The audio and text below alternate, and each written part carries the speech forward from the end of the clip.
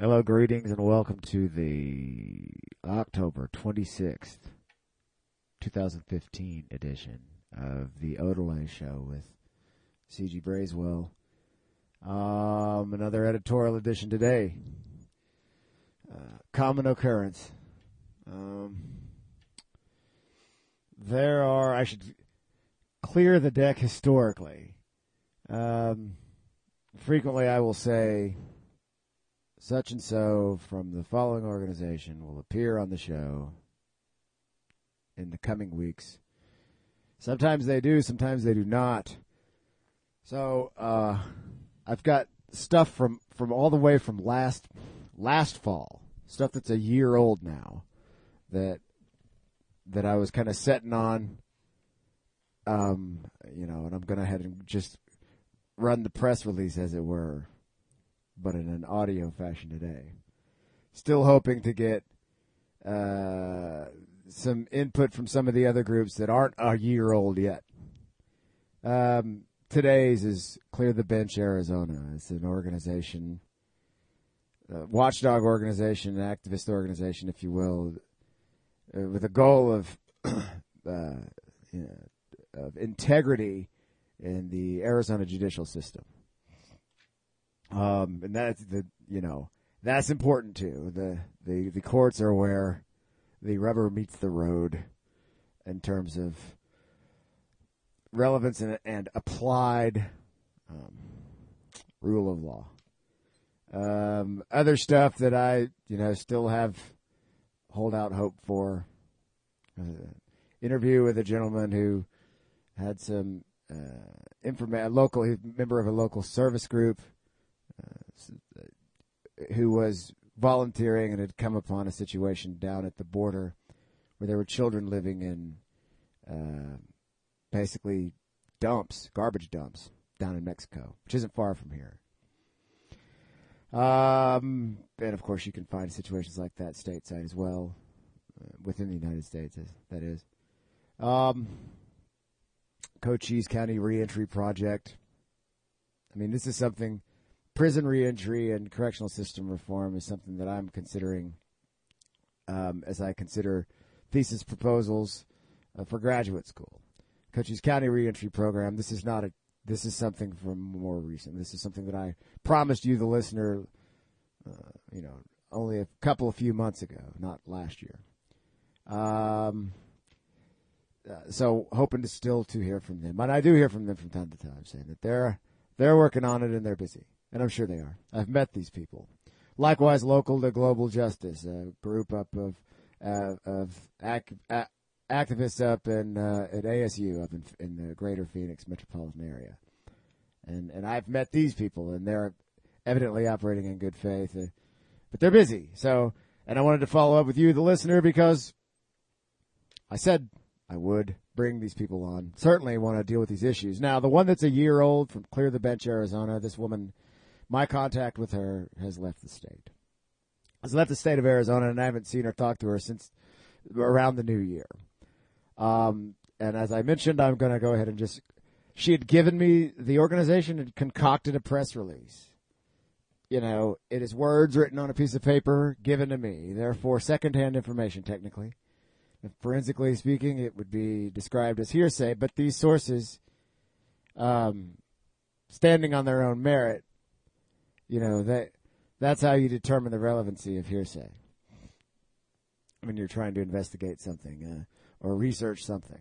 So, it's a couple of pages, and there's some really strong allegations here. I mean, allegations of felony crimes on the part of public officials.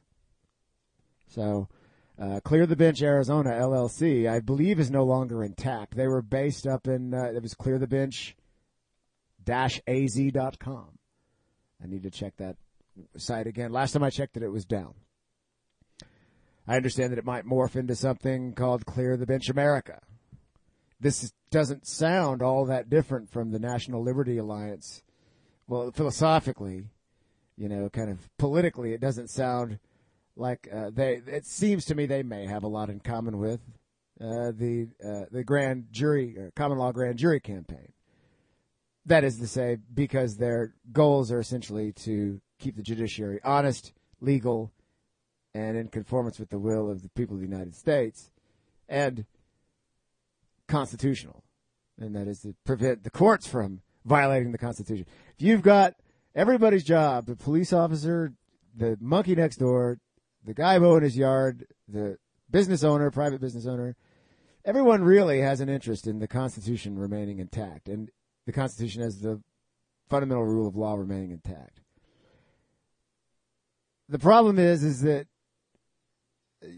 there's higher costs to pay, and then certain people not holding up their end of the bargain as citizens. That, like, if you're a judge, if you're a constituent, if you're part of the judiciary and you don't uphold the Constitution, well, that's even bigger problem. That's why all of those positions of said to be of such importance that when they're sworn in, they explicitly say, "I will swear to uphold the law. The Constitution is, So, because if they fail, then it's a real problem, because that's the enforcement mode, okay, of our modern government here in the States. So, this was written last fall, or late last summer even. Clear the Bench, Arizona. See what you think. Clear the Bench, Arizona is seeking to make a difference and expose the issues and concerns involving the judicial and state bar systems. The mission statement is, toward the end that the Arizona judiciary remains impartial, apolitical, and able to dispense justice, we are organized to hold all judges, courts, commissioners, court officers, and personnel accountable to the people and constitutions of Arizona and the United States. On October 1st, 2014, last year, the organization will begin publishing information on judges that are up for retention and setting its first meeting of the Arizona Judicial Advisory Board, an independent group of people who will take in complaints from the public, investigate and make recommendations to the legislature for possible impeachment. Clear the Bench will also provide information regularly on its website so voters can have another source to determine the retention of judges until the election of judges can be reinstated in all counties in Arizona. The existing commission has repeatedly ignored valid complaints on judges. Now, I'll break in here real quick. Last I heard, there was legal infighting in this organization. So I suspect that the political will that's reflected in these words is still out there, and you can probably still find those people. Just maybe not through the exact same URL as they had advertised at the date of this press release. Now, back to it. In addition to addressing the current corruption in the system by a small but powerful group of individuals, Clear the Bench has two main goals it believes are necessary to achieve future justice in the system: the election of judges in all jurisdictions and the abolishment of the nonprofit state bar of Arizona. All right, Clear the Bench Arizona is a growing organization that unites people from all over Arizona and from all walks of life and political positions and educational levels. I'll break in here again. There was an election. I was trying to get this thing sorted out and over the air when I was dealing with these people before the election occurred. When that didn't happen, I was somewhat disheartened and tabled the thing. I'll go back to it, as it were. Clear the Bench Arizona is a growing organization that unites people from all over Arizona and from all walks of life, political positions, and educational levels. Most of these people involved have been victims of the system and want accountability. What members have found is that there is a small group of people controlling the legal system and profiting from their actions. The names of these people and the information are already in the hands of those at the state and national level, and we're continuing to provide information as it comes in. Additional information about the statements below can be found on the website or obtained through documents we can provide. Attorneys in Arizona are afraid to represent victims due to the corruption of the Arizona State Bar and with select judges, and they have gone so far to disbar attorneys who have tried to come to the client's aid after they were victimized. The message has been clear: cross us and we will destroy you. Clear the Bench Arizona is fighting back. The Arizona Supreme Court is attempting to deflect scrutiny by creating the move along, nothing to see here commissions, offices or committees, including the Independent Bar Council office. The Independent Bar Council, 3 words in quotes there, has already been ignored in order to execute a politically motivated attack on an attorney who represented parties against former State Bar President Edward Novak, a person that appears regularly throughout State Bar and court committees, including the recent appointment as chair of the committee that decides who gets admitted to practice law in Arizona. Ed Novak represented Arthur Anderson and the Baptist Foundation litigation. After getting wind of numerous efforts in the works to disband the State Bar of Arizona, a task force was formed to study the structure, but as usual, the same players are placed on the group, such as Novak, likely guaranteeing their interest will continue to be protected. Here's another name, woman I've never met. This is attributed to the Clear the Bench Arizona press release. Betsy Bayless, who led the Criminal Defense Fund for Donald Stapley Jr. while he was a sitting supervisor, presumably a county supervisor, presumably up in Maricopa County, and she was being paid to head the Maricopa County Integrated Health System, and Grant Woods, attorney for Conley Wolfswinkel, are also part of that task force, as are John Phelps and Justice Rebecca Birch, who brought in out-of-state attorneys to pursue the former Maricopa County attorney. That would be pro hoc vice. Is that the terminology, the Latin for that? I wrote an article about Miss Birch. Somebody really had the book thrown at them a couple of years ago when I was working up in Phoenix. Back to the press release. The Attorney Regulation Advisory Committee has the very person who, quote-unquote, decides attorney discipline, Judge William O'Neill, as its vice chair. William O'Neill has been involved in numerous questionable dealings himself, as detailed in the Arizona Republic, and refused to remove himself from the disciplinary proceedings against the former Maricopa County attorney and his assailants, including filing false or misleading pleadings about his involvement in related investigations. He has disbarred or suspended numerous attorneys, including targeting attorneys based on his religious beliefs, except has spared a few represented by insiders, including Novak, putting his friends on panels without disclosing their relationships, or their relationship with him. Other information of note that Clear the Bench is actively pursuing, it says here, at all levels includes. Now, here is a laundry list, people. All right, take it for what it's worth. From the Clear the Bench Arizona press release dated, let's see, August 25th, 2014. And notwithstanding all of the preamble that I gave you earlier. Other information of note that Clear the Bench is actively pursuing at all levels includes Judge Sally Duncan, up for retention in November of last year, magically appeared to take over for another judge on the civil case filed by Lisa Aubuchon, Aubochon, and David Hendershot, despite Duncan having lunch and talking about the case with former Judge Gary Donahoe, who, and I'll break in here, people can assemble as they see fit, if they are judges even, if they are criminals, and judges even, and if they aren't, of course. Back to it. Despite Duncan having lunch and talking about the case with former Judge Gary Donahoe, who Aubuchon and Hendershot investigated and attempted to prosecute, Duncan remained on the case and threw out every claim, finding them all frivolous and awarding $185,000 American dollars to Novak and his Polsinelli firm, despite the claims being viable and the black letter law that does not allow attorneys to collect fees for themselves.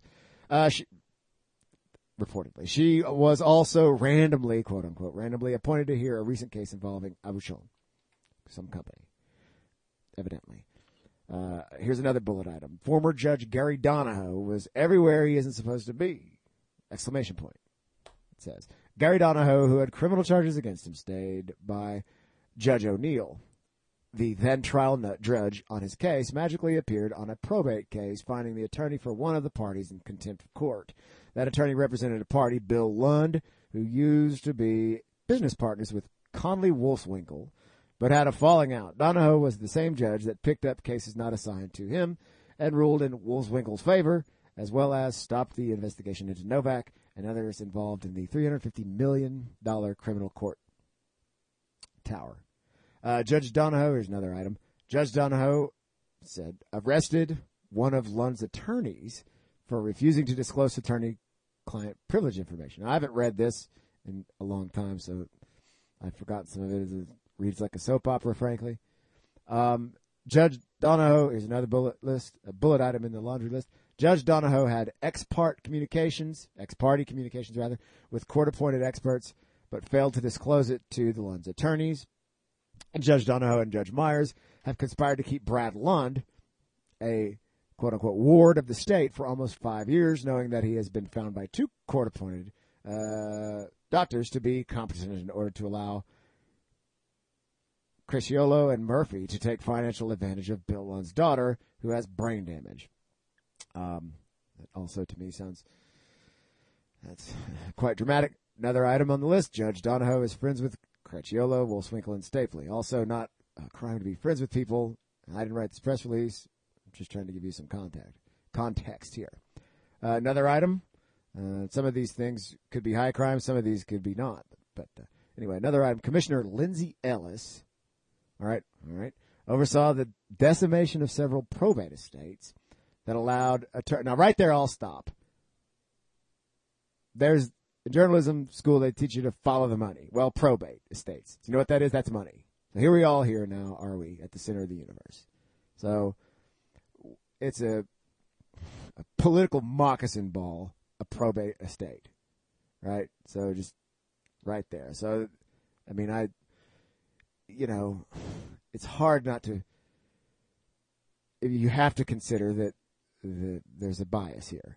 Anyway, I'll read what I'm reading. It's a press release. Get used to it for the time being. For this particular item on the show, Commissioner Lindsay Ellis oversaw the decimation, all right, of several probate estates that allowed attorneys to drain money from the wards and funneled the money away from the vulnerable adults and relatives. A Superior Court judge has ruled she acted unethically, but there's no evidence she was biased. Legal research confirmed the former Commissioner Lindsay Ellis committed fraud in the court, quote unquote, fraud in the court. All right, here's another item. Christopher Perry is no longer a lawyer, just plays one in the judicial system. All right.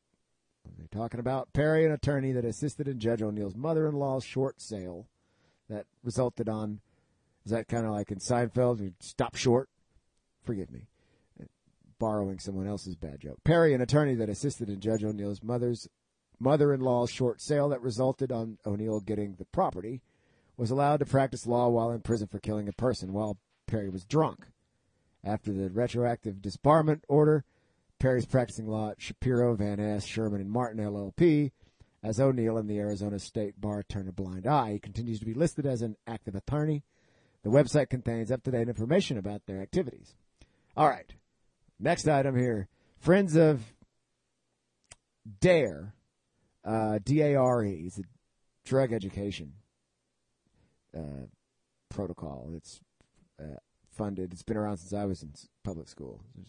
So several decades.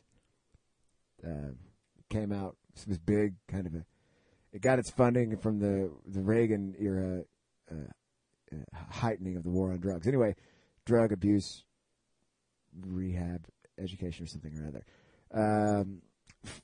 Drug abuse resource education. Friends of DARE was formed while William O'Neill was employed with the Pinal County Court as a judicial officer. The information is oddly missing from the online Arizona Corporation Commission website over the Arizona Corporation Commission. It's a whole nother kettle of fish. I would interject. The information is oddly missing from the online Arizona Corporation Commission website, and the articles of incorporation were inadvertently destroyed, according to the Corporation Commission, the ACC, as you might hear it referred to in colloquy. Despite the entity dissolving illegally in 1991, it continues to operate as of recently and has received funds from the court and county attorney related to RICO seizures. RICO, Racketeering Influence Corrupt Organizations, federal laws, and there are state RICO laws as well. The output of the company went primarily to 4 Casa Grande police officers, including John Ellsworth, who's running for justice of the peace, and O'Neill does not list the entity on his resume. It is one of many companies that have money flowing through them with possible illegal money laundering. I'd say this regarding ACC. Let me back up a minute. The Arizona Corporation Commission. The Arizona Corporation Commission is where, for example, the privately held utilities or even the cooperative utilities who turn profits on basically coal and non-renewable resource-fed utility grids. That's where they go and pitch their business models, and that's where they get their seal of approval in Arizona to operate. And so it ends up being this big, just like you hear, big economical argument. Hey, it's this way. Jobs. They took our job. We're going to do it. This is how it can be profitable. This is what the bottom dollar looks like. And, of course, it flies in the face of progressive engineering and research and development and keeping up with time in the world as it spins with us on it regarding renewable energy and sustaining the world to be a better place for our children. So if you've got some horrible, god-awful, hell-bound, boondoggle hoodwink that you want to pull over on people and say this is because it's good for the economy in Arizona, and it's a business pitch, or you take it to the ACC and there are your capitalist classists are sitting up there, and you can try to get them to sign off on it. And I don't even want to, just talk about the batting average you can expect if you do that. Certainly it's good enough that that's where people like that go to get such approvals. More on the bullet list here. Okay, Mark Salem, some person I don't know, never met. According to this press release from Clear the Bench, Arizona, from last summer, Mark Salem appearing on numerous attorney disciplinary panels with William O'Neill, again, and numerous committees, including the Probate Oversight Committee, put together and maintained a website defaming the person who'd criticized William O'Neill publicly. Well, that may be unethical and it may be in poor form, but not necessarily, if the defamatory information is true, I can tell you as a journalist, then that's defensible. Judge O'Neill is the fox guarding the henhouse, and it's a bit of a hyperbolic statement. I might have to re-record this edition of the show. I don't know. Judge O'Neill, I'm just telling you what this says. Judge O'Neill and Robert, because you haven't seen it, I don't think. Judge O'Neill and Robert Gallo, his next-door neighbor and friend, sit on at least 5 panels that disbarred or suspended attorneys, and O'Neill never disclosed their relationship. O'Neill's son was recently appointed as a judge in Casa Grande, despite not even practicing for 5 years. Practicing law, I suspect. What is meant there. Judge O'Neill stopped the state bar investigation into the ethical violations of Dan Cracchiolo and Brian Murphy to keep the truth from coming out, and he has allowed them to continue their interstate conspiracy, fraud, and theft against the Lund family. This complaint also includes the Lund's attorney-client file at JSS being wrongfully given to Cracchiolo and Murphy, and their actions being condoned by Judge Robert D. Myers, who's a friend of Cracchiolo. Judge Robert D. Myers refused to allow a daughter to visit her mother when the mother had appointed her daughter to be her conservator and guardian if she ever needed one. Myers made sure that the daughter had no access to her mother in order to cover up the negligence of the probate court. The mother almost died at the hands of the caregivers at the nursing home, but the probate court did nothing. Families are being separated and financially ruined. Directives, trusts, and wills are not being followed by the probate court, and estates are being pillaged by the attorneys and judges. The family of the ward believes judges/commissioners Edward Bassett, Dean Fink, Stephen Kupisiewski failed to require pre-approval of expenditures from the trust and estate of some woman named Eleanor R. Ball by rubber stamping the inventory of expenditures, failure to require an estate plan, and failure to hold an evidentiary hearing on 10 specific issues raised from a forensic audit that has never had an opportunity to make it to court. They believe these violations started in 2004, leading to the death of the ward in 2006. The Arizona Republic covered the story. Another bullet here. Point, juvenile court concerns regarding rights of families and secrecy in proceedings when taking children. There are many victims of the Arizona courts. It says transparency and accountability for the judges who make life decisions for the citizens of Arizona is more important than the accountability of the citizens. They hold themselves on a higher level than the citizens, and they must set the example of honesty. And that's 30. That's the end of that press release.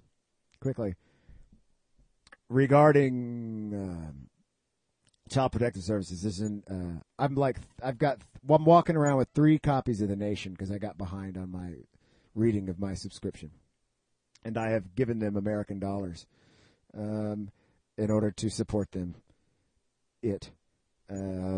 And its journalism.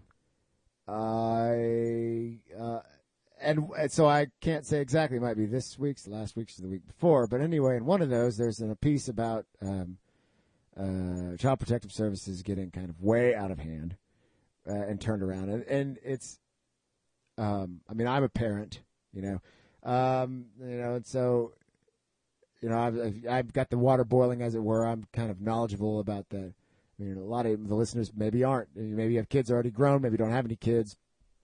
But I kind of, as a parent with kids still young enough to be living at home, I, kind of set the measure of what's out of hand and what ain't regarding the state's intervention, and parents rearing their children.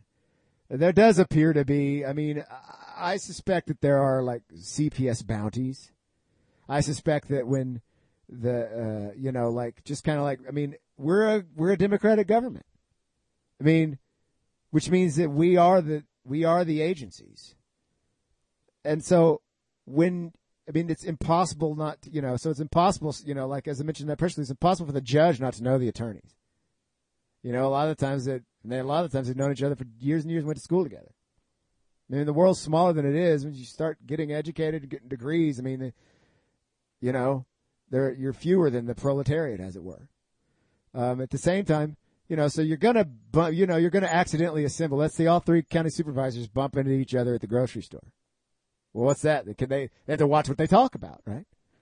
Or else they're gonna need staff to take minutes, and they're gonna have or they're gonna have to hang around long enough that they can go ahead and call out and say, "Hey, we're accidentally all here. We're gonna have to announce this as a public meeting." Anyway, you get the point. Also, because it's supposed to be, the guy next door, is, well, has expertise in the following things. Therefore, he's put upon when there is a need for a public agency to conduct certain business on behalf of the people. So just like it's impossible for the judges and the attorneys not to know each other and become friends or enemies, and who knows? And I have to say that all sounds like a big soap opera to me, and some of it's probably petty, and some of it might be high crimes. I didn't see any of it happen. I read it in a press release, and you just heard it in a press release. But anyway, these other agencies like Child Protect, DES, whatever, it's impossible for, you have to be careful. That's why you have to literally, not just figure of speech. It's not a joke. You have to have the ethical high ground. Moral high ground to be like a judge or to be in a position of administrative authority when you are going to break up families. So what if there's nobody who has the moral high ground? What if the moral high ground in a given jurisdiction is very low? The bar is very low. Well, then you end up, people basically taking it, we don't like you because you're black or gay or stupid or well, then that's the dark face of democracy, and that's where the Constitution's going to come in. And, we can't behave that way. That's unconstitutional. We can't treat these people that way, even though they're a minority in the community. Well, if there's a vacuum in morality among the public agency, well, then no one cares if you're violating the Constitution. So some people are so stupid that they don't know. They'll go ahead and violate the Constitution, not understanding that they're shooting their own selves in the foot. So the kind of the complaining about it could happen. I'm sure. I'm just saying. It probably goes back to education, you guys, and the importance of understanding the fundamental law of the land. But just like in the judiciary, it can also happen in the executive branches and the agencies such as the DES, the CPS. All very interesting. I don't know what you think about that. And I suppose now I owe you a show. I'll go back and see if I can chase down what happened to those people. Who of them have been convicted? Who of them have been acquitted? Who of them have ended up, are still in office? And any of that stuff turns out to have, in retrospect, be erroneous information. Also regarding the judiciary, as I read on my September 2nd show last month, nearly 2 months ago now, 2 shows ago, I read you the open letter to Judge J.A. Soto, who's appointed by presidentially appointed, Barack Obama appointed him, district court judge at the Tucson venue, the DeConcini courthouse up there. After he affirmed motions to dismiss from the Department of Justice and from the Assistant United States Attorney of the complaint that I filed against the individual woman who administratively put into action an armed collection of taxes from me and a punitive interest rate. And affirming their arguments of official capacity. So it's an unconstitutional act. I am reminded of, and that's tenuous. That's has to do with the judiciary. So I bring it up in passing as I move on through my run sheet here. I'm reminded of some license plate that occur. Certain states have certain sayings on their license plate. Live free or die is one of them. Who is that? What state? Can we? It's a quick quiz. Also, no taxation without representation. That's another one of them. So all of the people in that state where no taxation without representation is all over the license plates, they perhaps organized as a class, which is what I was trying to do. I was trying to get the court to recognize this constitutional breach, and it didn't. So a judge from, what's that port down there? Below Nogales on the Gulf of California? Or is Judge Soto from Nogales? Anyway, so there's not supposed to be any taxation with representation according to the Constitution that the 16th Amendment ignores. It's illegal. And to live free or die would be to, live without being harangued for the products of your labor from a working class perspective, if you will, or without your executive incumbency and therefore your autonomy as a citizen, as you might view it from the perspective of capital. In my position, I'm a self-employed journalist and an author and single dad and basically food stamp recipient. And, community faith-based volunteer and pro bono, end up in doing the work of the state. For example, as a journalist, when I sit here and point out these things, the law is this way, and these things aren't happening, and I'm reporting that to the people. Well, that's a function of the state, it can be. Journalism has an important role to play in America historically, and in other places, everywhere, really. In that sense, I'm working for the state, if you will, in the sense that I'm working for you. So to live free or die, a lot of people, evidently there's enough people who have organized and enough people who got it on the license plates down there. I think that's on, that's the next, what state, I'll look it up in a minute. I'm sorry, I forgot I meant to before the show. So would you rather be not free or and alive or dead? And forgive me for not having, I just looked it up. It's New Hampshire. That's, state plates that bear the phrase "no taxation without." I'm sorry, live free or die, and it's the District of Columbia plates that say "no taxation without representation." So research that. It's an interesting thing. So I don't know what our state does. I don't believe it says anything. I was in Texas. I had a picture of this space shuttle and a cowboy. Things. Here they have a picture of the Grand Canyon out here in Arizona. So regarding money, then, and taxation and the like. Now is a good time. I have a call for copy. All right, I'm functioning as a small publish. Braysville Communications in 2015 published 3 titles that I wrote.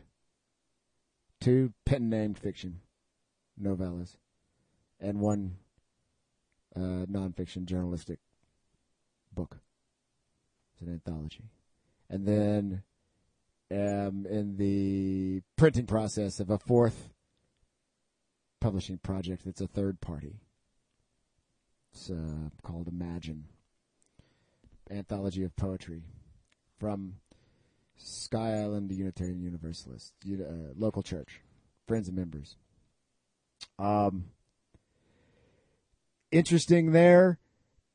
Previously, all my books were for sale in paperback and then downloadable for free on academia.edu, which is where, I am sometimes as I work on fleshing out a thesis for a graduate school application, thesis proposal for faculty. Now that I have had my people at the printer, I have paid them to do this, to integrate, well, it can be done, you can do it yourself, but to make the digital versions of these books available at Amazon, the fine print in the contract that Amazon's attorneys representing Amazon wrote preclude any of those titles' availability for digital download or otherwise available digitally anywhere else, period, free or not. In any other format either, digital format. So I had to pull those. I elected to pull those so I could try to make, a collegiate effort at putting these for sale in the secular market for American dollars. Now, earlier this afternoon, I read a piece, a paper, and the title of it's called "If It's Not Online and Free, It's Not Published," by Scott Fitzgerald Johnson, who's an assistant professor of classics and letters at the University of Oklahoma, at OU. Big football school down there. So the new economy is something to consider. That's why I had this stuff available for free. I don't expect to get rich or even make a living off these titles. It'll be something interesting for my estate to manage, my children. It's intellectual property. It could be arguably comparable to patents in the sense that it's the survivability of intellectual property. There are implications there, like you can do all kinds of shift work and your family estate doesn't really have a claim to the wages after the individual earns them. But when you have intellectual property, it's a different argument. So kind of the nonlinear applications of the online community are one interesting philosophical argument. But by the other hand, I mean, particularly the nonfiction, I like to get that stuff out. And there, I've taken to task telecom. I've taken to task the IRS. Notwithstanding that I can think of a million good reasons for certain applications of the federal executive agency that is the IRS. But however, the across the board unrepresentational income tax, I do, in my view, is unconstitutional because it certainly is. I mean, to the letter. I've gone off on a tangent again. But anyway, in that nonfiction book, there's a lot of stuff that's legalistically blinding. Contemporary argument, it's journalism, it's work. I mean, it belongs up on I put it up on the academia.edu account of mine first because it's the culmination of what I've done academically in the past 24 to 36 months. And it's also a watermark in my career, for example. And I'm, more important now, so more important now is that it gets out. Now I added the fiction later just because the only person who's going to look up there and read it are people who actually, it's going to be other, it's going to be people. It's going to be an academic look at the fiction. So I went ahead and put it there. I pulled it all down now. So I read this guy's paper. If it's not online and free, it's not published. He makes some excellent points.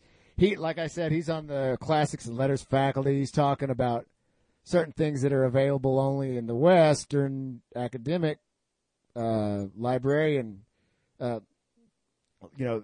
through libraries, and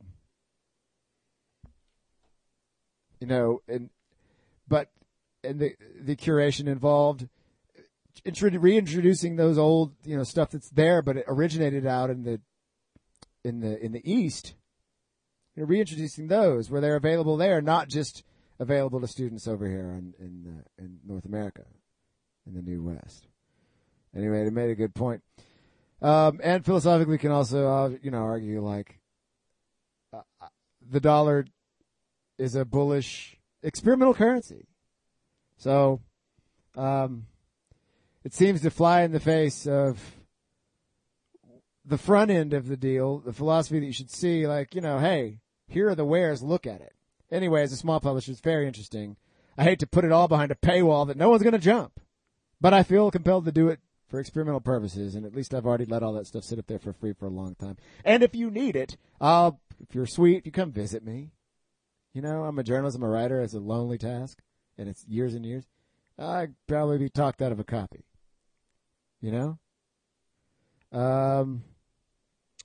So for now, and this is also a call for copy as a small publisher, I'm happy to collaborate with you to publish your work.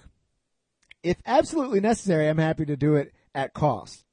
Because at the end of the day, again, the publishing company, kind of like the books, it's work. It's what I do.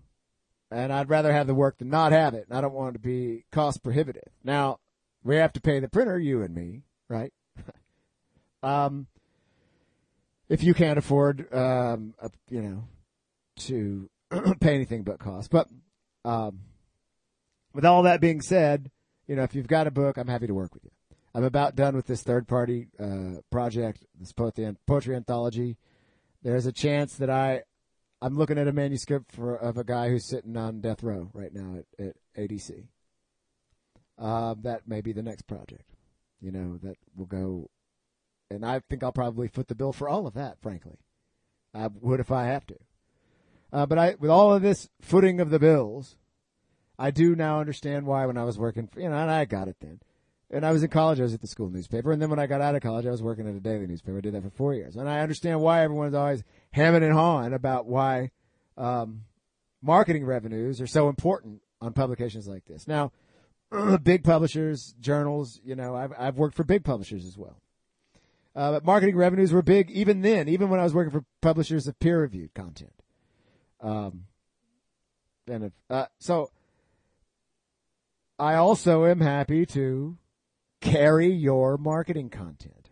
And if you listen to the show, you hear me carrying my peers' content. People with whom I agree philosophically or politically, I'll carry their content. So if you'd like to advertise with Breswell Communications or on the Odelay Show, this program, or if you want a small publisher, I'm here and available and willing to work with you, and we'll do it, and we'll get it done. Okay? So you can add, and if you're able to cough up, you want to set up an ad cycle. If you have an advertising budget, great. If you have a publishing budget, great. If you don't, let's talk. And if you don't have such a budget, and I still want to, I want to make the service available to you in the marketplace, and it's negotiable. We have time. What else today? Oh, I have a letter. From, hope you like this. Here, what did I do with it? This is a letter from, we had a tenant we live down here in the desert. So there's a phenomenon called snowbirds, and people blow down here and stay when the weather's one way, and then they cruise back to their northerly latitudes come summer. And so I got a letter from our tenant who was here last year. It was a man. We have a room built on to the edge of the north end of our home. Live in a double wide, fixed to the ground though, on an acre, and I own it. I bought it. It was a foreclosure within the state windfall from my father last year. And we're broke and the money's gone, but we have this home to show for it, which is good because I'm self-employed. But anyway, so this guy answered a call from the newspaper, an ad that I was looking for a tenant to generate some revenue for the house. So here it is. And he's got some ideas about another that you might find interesting or you might take advantage of. Some of the listeners might be interested. I don't know. Dear Chris, this has been delayed this is dated 9/29/15. I got this at the end of last month, end of September. Dear Chris, this has been delayed by my indecision buying a printer, I could send a proper letter, pretend that you got this in June. Anyway, what I want you to know is that my stay with you was one of the few meaningful experiences of recent years. You provided a template to make my life better. I wish it had come earlier in life. Well, this guy's 94. I cannot but envy your ability to focus and live by principle and plan. A lot of would-be writers would benefit by your example. If you had the inclination that extra room could be for would-be writers to experience the mountainside right away, observe and be coached by a working writer in 2-week stints, and they could escape winter by being in Arizona. Anyway, that's his plan. Bring it on. We were, rent negotiable. And he goes on. Let's see what else is. Thank you. Hope you got the photos. Yada yada. A little bit about my fiction book. All right. Embedded Alive. I'm impressed most by the vast scope of your interests and your ability to articulate them in terms that cause the reader to pause and consider it as obvious that you have an ample subconscious reservoir. So it warmed my heart for him to say what he said. It seems that he got a lot out of living here with my family. We appreciated him. It was just, someone else around. But his words are well received, and it was very heartwarming to get that from him. I don't know. I guess if he, maybe I could get him to write up he says, have somebody sit back there, live there, and watch you sit there and work as an actual working writer. And he seemed to have gained a lot from it. Maybe not everybody, but he seems to think it would work for at least a certain group of people, certain demographic. So I suppose today's show, brought to you by Embedded Alive, Braswell Communications, first nonfiction book project, Embedded Alive, first-person journalism in the United States of America, by yours truly. Also recently made available on the marketplace at Amazon, at the Kindle store, available in the Kindle Library and Kindle Exchange.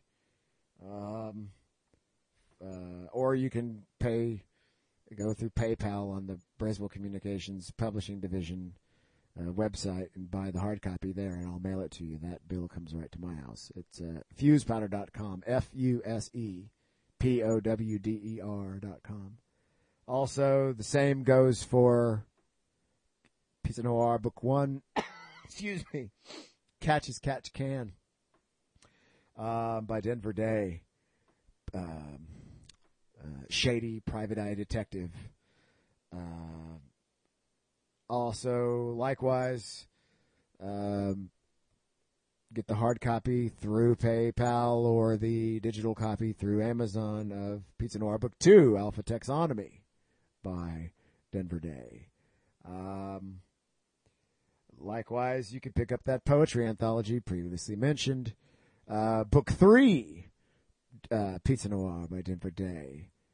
Pie in the Sky is nearly done editing. I need to do the cover and see what I'm going to do about art. That'll be available. I don't have any. I've got Book 2 is sitting at the printer, basically ready to ship, and I have to wait. I can't afford to pay them to ship it. The hard copies. So whether Book 3, how fast it comes out, will be determined by what the books look like in the coming month or two here before Christmas. Then there's another deviation from the Pizza Noir series, although still under the same pen name, nom de plume, of our Braswell Communications most prized fiction client, the Washington State-based Denver Day. Let's see. And then, as I have previously mentioned, interested in your publishing projects. We can talk about what it's going to cost. If we have to do it at cost, then we have to do it at cost. And as I previously mentioned, hopefully we will have, and it's one of those things that I've mentioned on the show, hopefully this group's coming, hopefully that group's coming. So hopefully the aforementioned nonfiction project is coming with our friend whose manuscript I have in hand, Mr. Barup. So, also this edition of the Odelay Show brought to you by, last but not least, all who ever ends up helping me fund graduate school, which is coming. I had someone tell me that I would make a good attorney, and that I should endeavor that. I took the LSAT nearly 10 years ago and then gave up because I had a son come. The stork came and brought me a son, and I kind of dropped that pursuit. I hadn't had it mentioned. My inclination was to go out of the country and go do graduate work in a foreign city in order to justify the expense and the effort by way of the increased academic rigor of doing it while immersed in a different culture, a different language. I suppose the Juris Doctor option would be more appropriate if I were going to be needing to stay stateside, stay in the United States to go to school. But I would think that to keep moving and, with wider eyes and further afield would seem like to be the no-brainer if we're able. But I'm going to either have to incur debt or figure out something to fund it. Looking to get the earliest possible date for doing that would be the deadlines for the first term of 2017 are in June of 2016. Usually, for where when I'm looking at faculties and when their deadlines are.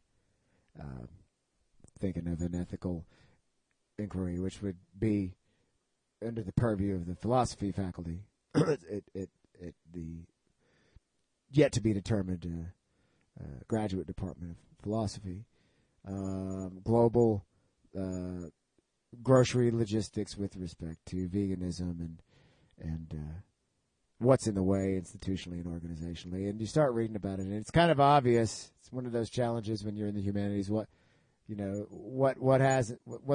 you got to pick. Well, this has been done. The information's there. We know this. What's in the way? You don't want to duplicate anybody's work. Global human trafficking is another one of interest, of course. If you've been listening to the show, you've heard me talk about that before. Prison industrial complex reform.